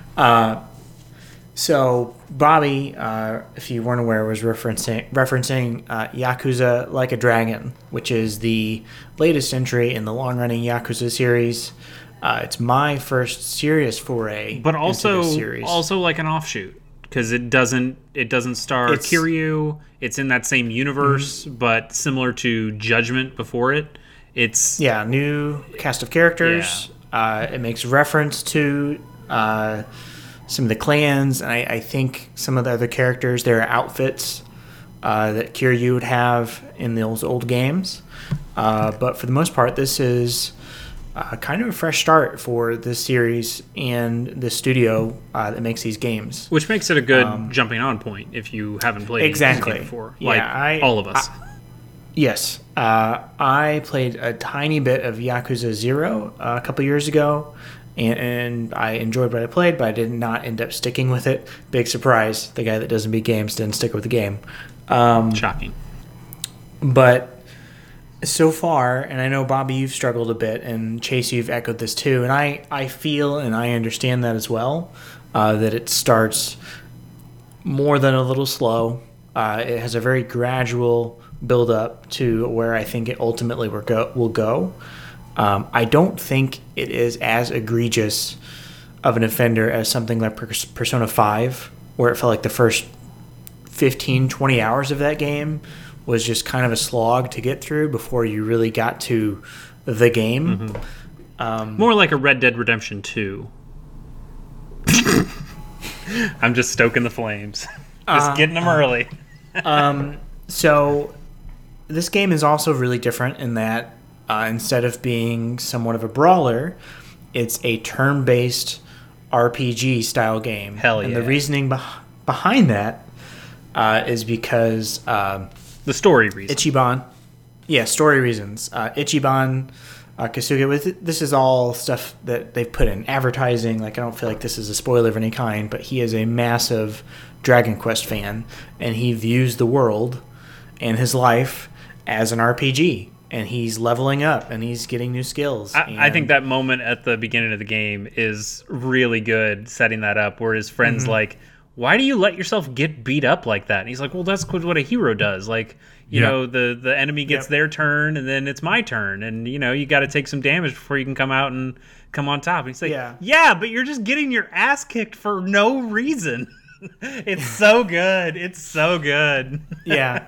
I think despite how long it takes to get going and what have you, there are some really good moments, and a lot of it is just getting to know Ichiban and the party members that you will take with you along the way. So I feel like they maybe could have done it a bit more effectively, but it was doing necessary work to get you to know and appreciate these characters. I think my issue is yes, it is slow, but also it doesn't feel like it's giving me the mechanics early enough. Like, speaking about this being a turn-based RPG, you barely do any of those battles in the first chapter and even the second chapter until the end of the second chapter, which is, you know, a good 5-ish hours into the game at that point. There are lots of cutscenes at the beginning, and I think the cutscenes are well done. I'm playing this with the English voice acting, which I think is serviceable. So am I. The Japanese voice acting is also quite good, but I like that there's a decent dub of this, so I've just been listening to the dub. But there are very long cutscenes. There's a lot of just running from point to point early in the game, and there are very few of the random battles that you can get into. Totally. That the ones that they do show or that they let you be a part of, they're just like very slight parts that I know are going to happen more often as the game opens up. It's just that the game doesn't open up. It hasn't in the first 2 chapters, and Bobby and I are just starting chapter 3, and it seems like this is the part of an RPG where the character loses everything. You lose your party member and all your items, and you kind of have to start back from square one. Except I never got to square 2. Like, no. we didn't get the chance to get stuff to know that now we've lost stuff, and now we're at that same moment where it's like, oh, you lost everything. It's like, I didn't have anything. I had one party member for like 20 minutes, and then he was gone, and I don't think he's even like a party member going forward. I think he's just to tutorialize this is what party members can be.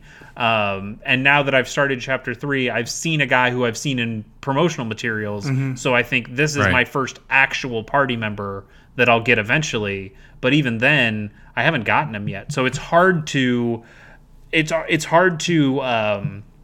like be more with those mechanics, to understand those mechanics more of like the team attack stuff, that I do an attack, and if my partner can get an attack on that same guy before he stands up, it's a critical hit. I mean, that hasn't gotten that opportunity hasn't been available very often because I'm still usually just one guy. And that will change. Yeah, I know it'll change. In chapter 3. Okay, good. 3, and then going into 4, it really, I think, hits a good stride. Things are happening in the story. You're able to wander around the world more as you please. And that's the world where you're going to be more often, right? Like the first 2 chapters kind of take place in Kamurocho, the old city from previous Yakuza games where Kiryu would be. And that's not where this one takes place. This takes place in Yokohama, I believe, or somewhere in Yokohama. I think so, yeah. So it's a different area, which might be why the first 2 chapters feel so linear, is that you're playing in a place that you're only there for a brief period. Yeah, like that's not what the game's before you move on to this new area. I think so. This is my first time playing one of these games, and an RPG. No, Yakuza.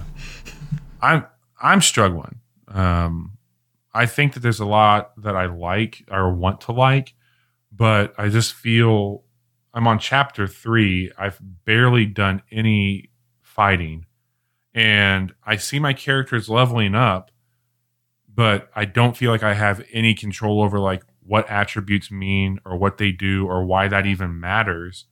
And I things like this, I would imagine maybe I'll be getting items at some point, like So can I just pitch right here? yeah, Sure.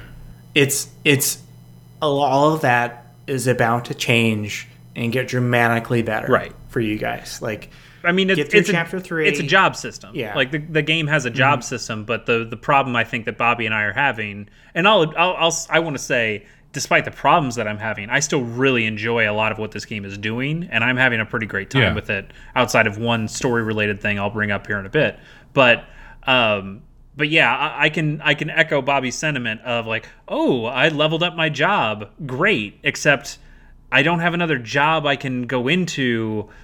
Right. So it feels kind of meaningless to say, "Oh, great, you got more stuff for your job," and like, well, okay, but it's not like I had a hand in that. Being at the start of chapter 3, I've only made one meaningful choice that has changed my personality stats. When I could be nice to a drunk woman or just scold her, and I think that the bones of that are really cool. You see it on your character stat screen where it shows, kindness or confidence or these different personality traits that you can get with Ichiban, and it feels like it might become a system that gets really deep and cool and interesting in a way that is, it's kind of apples and oranges, but I think of something like Mass Effect where it goes, well, here are basically the two paths you can go down. Do you want to go be Paragon or Renegade? And this game goes, no. Like Ichiban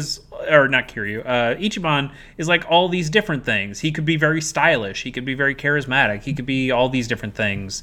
And that changes the way your character, I mean, it's more like Fallout in a sense of like, of checks, of those kind of RPG checks of do you have enough style points to make this happen with a dialogue choice, and that stuff seems really cool. It's just we've gotten literally one option in the very linear way that the first two chapters do, and I know you're going to say again that's all about to change, and I believe you, but knowing that I've put about 5-6 hours into this game at this point, like that's a lot of time to put into a game. I could be finished with other games by now. And it's a big ask.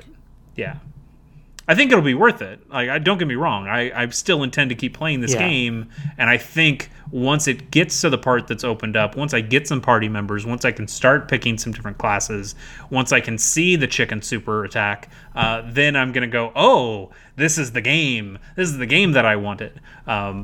But being that it takes so long for us to get there. So Johnny, you said you are in chapter 4, I believe? Yeah, I'm I don't know what percentage of the way through it I am, but I've played a few missions inside of chapter 4, and it's like I said, the world has opened up to me quite a bit. I was walking around between missions, and I found an item shop, and I was able to go in and I bought a new weapon for Ichiban, and they also had weapons from the other members of my party, of whom I have 2 now in my party, and I think that you'll have 4 people that can total that you can have in your party at once, including Ichiban. Okay.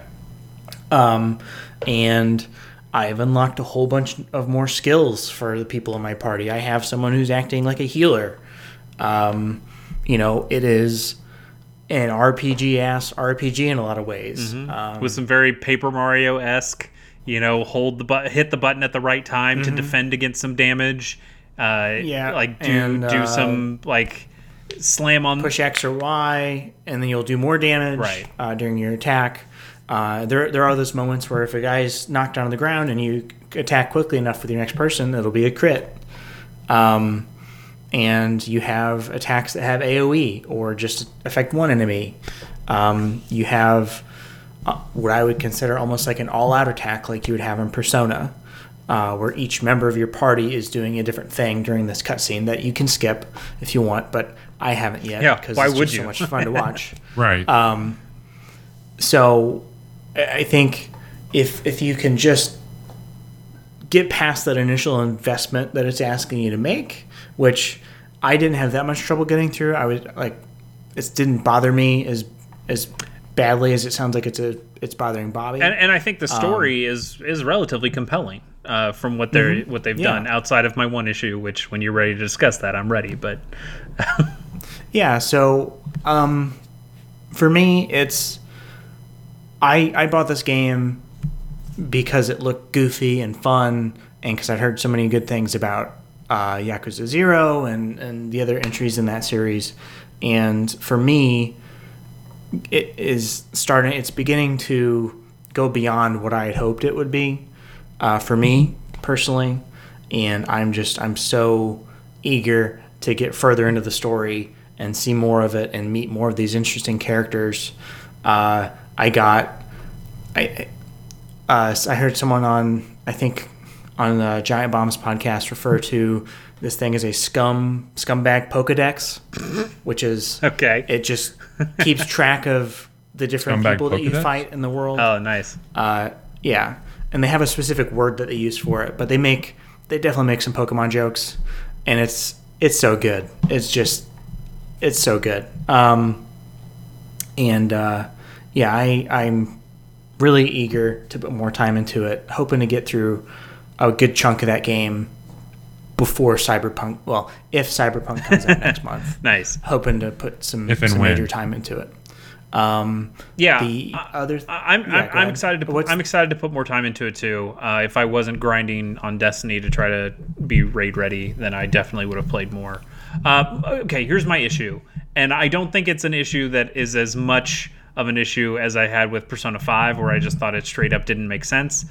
This one also doesn't make sense, but in a way that isn't bothering me quite as much. So Ichiban, story-wise here, Ichiban was part of this family, the Arakawa. Thank you. Which is one member of the Tojo clan. Thank you. Yes, these are important things I'll remember. So yes, he early in his life, when he's a young, stupid kid, he gets into some trouble. He shouts out the name of this Yakuza boss because it's just one he knows and he thinks it'll keep him from getting killed. And this Yakuza boss comes in, and even though he doesn't know him, makes this incredible sacrifice of letting these people take one of his fingers to be able to just rescue this kid. And doesn't even want anything from the kid. Goes, yeah, you put me in a bad spot, but to protect my honor and to protect my clan's honor, my family's honor, this is just the stuff you got to do. So good for you, kid. Get the fuck away. And because Ichiban has nothing else going on in his life, he decides he needs to be a part of this family. He needs to be closer to Arakawa. So he is super loyal to this guy, waits in the rain every day for half a year or whatever they say, until finally he's let into the family, and then we see him kind of grow up and become the Yakuza right-hand man that he is, until he gets this chance to prove himself where somebody else kills a rival clan member, and that person is important enough to the Arakawa family that Ichiban is going to take the fall for him and spend 15 years in prison, which turns into 18 years in prison because, again, he's so loyal to Arakawa that just one guy in prison going, hey, your boss is stupid, was enough for him to get in a fight and get 3 more years tacked onto his thing. He is that loyal to his boss at that time. He gets out, and when he gets out of jail, finally, 18 years later, nobody's there to pick him up. And he's now searching, figuring out what the hell's going on. This is just the general kind of story set up for the first couple chapters. And he realizes that Arakawa has now betrayed the Tojo clan and went to that rival clan and is now a leader there. And instead of just going, cool, I never gave a fuck about the Tojo clan because all I care about is Arakawa. He's the one who saved my life and the one I am super loyal to. He goes, no, I'm so loyal to the Tojo clan. How could he do this? I need to go ask him some questions and figure it out. And then he gets in a bunch of fights with a bunch of the rival clan members instead of just saying, hey, yeah, like, I'm super loyal to Arakawa. I'll just go along with you guys. Just tell me where he is. He decides to get into a bunch of stupid fights that don't make any sense. And then once he finally does meet Arakawa in a really confrontational way, he gets no closure, which I didn't really expect him to get. But then he just kind of gets dumped out and Chapter 3 happens. And I'm just trying to figure out why this happened the way that it happened. I feel like you can make a very easy tweak to this story and it all makes sense. You could just have him come back to Arakawa and go, oh man, I've missed you so much. You switched clans. No big deal to me. I don't care. And then have Arakawa for no reason just shoot him like he does or cast him out of that clan. Or even say, here's the deal. You took the fall. I know you didn't do it, but you took the fall for the clan that I'm in now. Like, I switched clans now, and that clan has the guy that you murdered in it, or used to be in it. So, of course, they all hate you. You can't be in this clan. I have to save face by throwing your ass out. And then he could feel betrayed. But he doesn't. He's just, like, loyal to some clan that he doesn't give a fuck about, and decides to not be loyal to the guy he's been loyal about his entire life. And it makes no fucking sense to me, and I do not understand what they were doing. Change my mind. Do you want to know why? I mean, I don't. If it's like a story thing that I'm going to learn, then no, I don't care. But I was just because reasons. Sure. Because it needed to happen for the story. Sure. Oh, God. I don't know. I know it's an incredibly small thing. I didn't think about that too hard when I went through it, so it didn't really trip me up. It's a small thing. I just think it's dumb. Like, he even gets a letter in jail from Arakawa. Why didn't he pull a letter out to show the guys at the fucking cemetery? Here's the letter. It was on him. He had the letter. Yes. It's like, here's the letter. Arakawa obviously cares about me and I care about him. Fuck what clan he's in. It would have made so much more sense. I know it doesn't Ichiban's maybe not the smartest guy. He's definitely not. But so, Johnny, you're enjoying this game quite a bit. I am. What else are you enjoying right now? Still AC Valhalla. That game is very good. It's the best Assassin's Creed they've made in a very long time. Yep. Haven't really progressed the story too much. Do you think it's the best Assassin's Creed they've made? Full stop. There's something about 2 that will always have a very special place in my heart. Sure. The town building's a lot like 2 was. I'll give you that. Mm-hmm. Like, there's some really cool stuff that harkens back to that. I mean, mechanically, it's a better game, obviously. The stealth stuff is kind of the same, but I really like the combat. I like Eivor as a character. Yeah. Having a lot of fun playing with her. Are you switching the genders, or I haven't yet? Okay. I'm enjoying the performance from the actress who plays female Eivor. I'm playing as male Eivor. Yeah, and I've got her head shaved. She's got a hammer and an axe, and I'm fucking shit up. And I've mainly just been raiding surrounding areas. Hey, I know how that feels. Just raiding 6 hours a day to improve my settlement. I think that game does a lot. I wasn't going to buy this game. I signed up for Uplay Plus to try Watch Dogs, and I also was able to get this because they came out within a couple weeks of each other, and I'm really glad I did. It's very, very good. Other than that, I played a tiny bit of Destiny 2 Beyond Light, the first 2 or 3 missions, and that first mission is a real bitch. It just kind of throw you out there. There's no cover or anything, and I got my shit kicked in real hard before I tweaked my loadout. Like that storm comes out and you can barely even see the vandals, but they're hitting you. Yeah, but they're there. It's a very cool way for them to introduce that area and just go, we have snow effects now. Fuck you. Yep. Check out this weather. And they're pretty good. They're pretty good. Bungie makes good snow. So that, I will say, wraps it up for me. Definitely the thing I'm enjoying the most right now is Yakuza, but Valhalla is a very close second right now for me. Nice. Well, we are here now near the wrapping point of our show. We've gone pretty long, but I think we can. Well, what are we doing here, guys? You want to go through these? Yeah, I mean, I don't think we necessarily need to go through every category and mention every game, but I just kind of want to ask you guys, seeing this nominee list of all these different nominees. Of course, we don't care about the esports or like the what is the like the best influencer or whatever bullshit it's called. Yeah. No, like Game of the Year for the Game Awards. Yeah, like did you guys see anything in this list of any of these nominees that stood out to you, either good or bad? Anything at all? Good. Hades. Sure. Yep. Hades got nominated for a lot. Got a lot deservingly of love. so. Sure. Doom Eternal, which I think I like the most out of everyone on this show. I don't understand how it got nominated for Game of the Year. I have no idea. That's kind of weird to me. Like I said, I played maybe the most here, and I had a good enough time with it. But I think that Doom 2016 is a better game. I don't think Doom or Ghost needs to be on the Game of the Year list. I agree. I'm looking forward to saying that same thing when it comes to our Game of the Year list. Yeah, Ghost of Tsushima, I enjoyed more than Doom Eternal.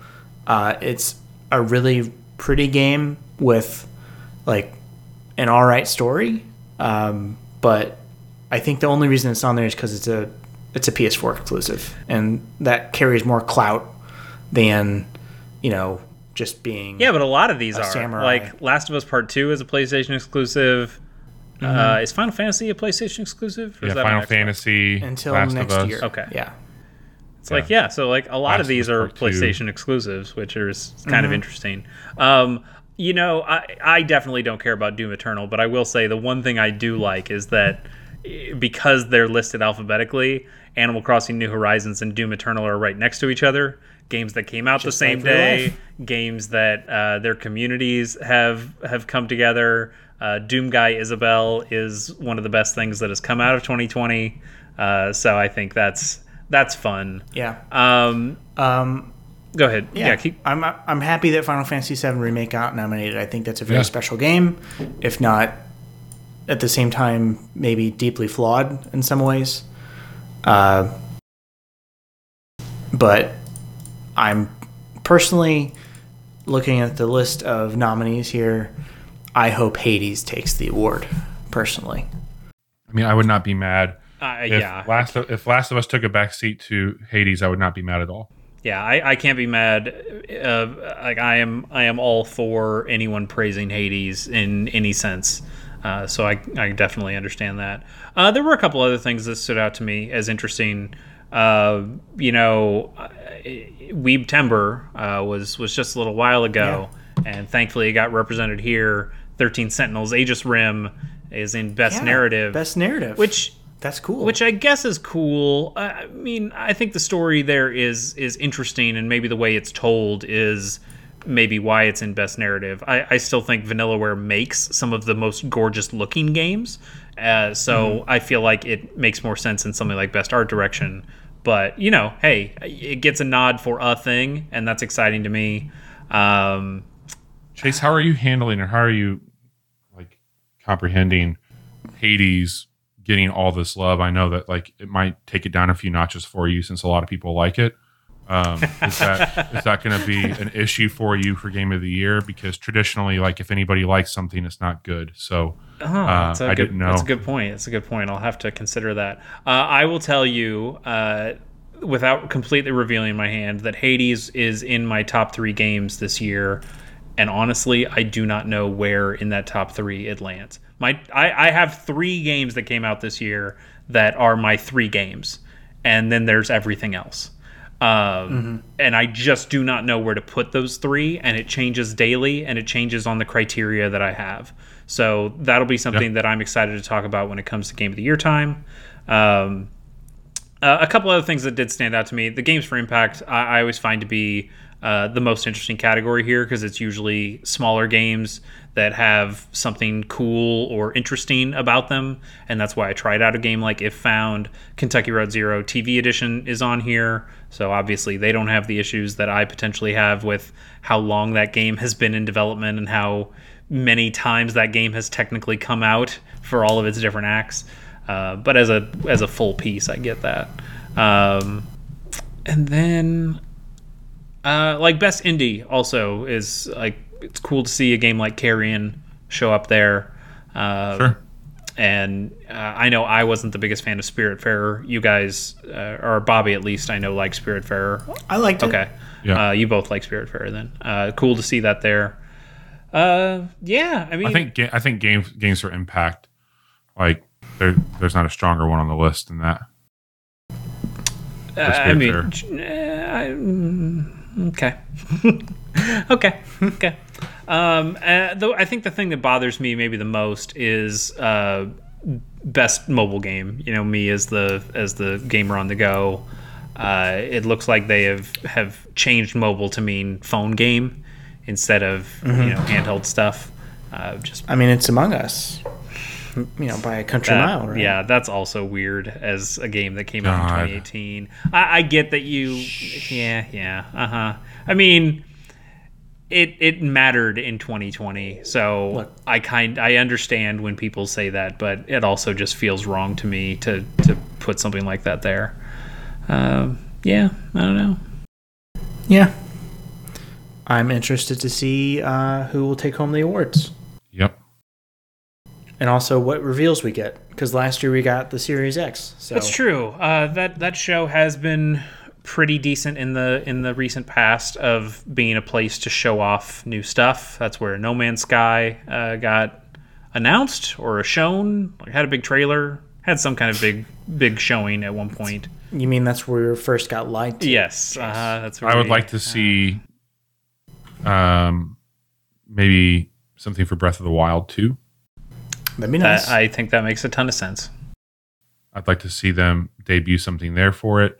I doubt that Nintendo would use this time to show like the Switch Pro. I wonder how much Nintendo intends to be a part of this, considering Reggie's now gone. Because I know Reggie and Jeff Keighley were relatively tight and that's why a lot of that happened. I don't know if that still happens now that Reggie's not a part of it or not a Nintendo part of it anymore.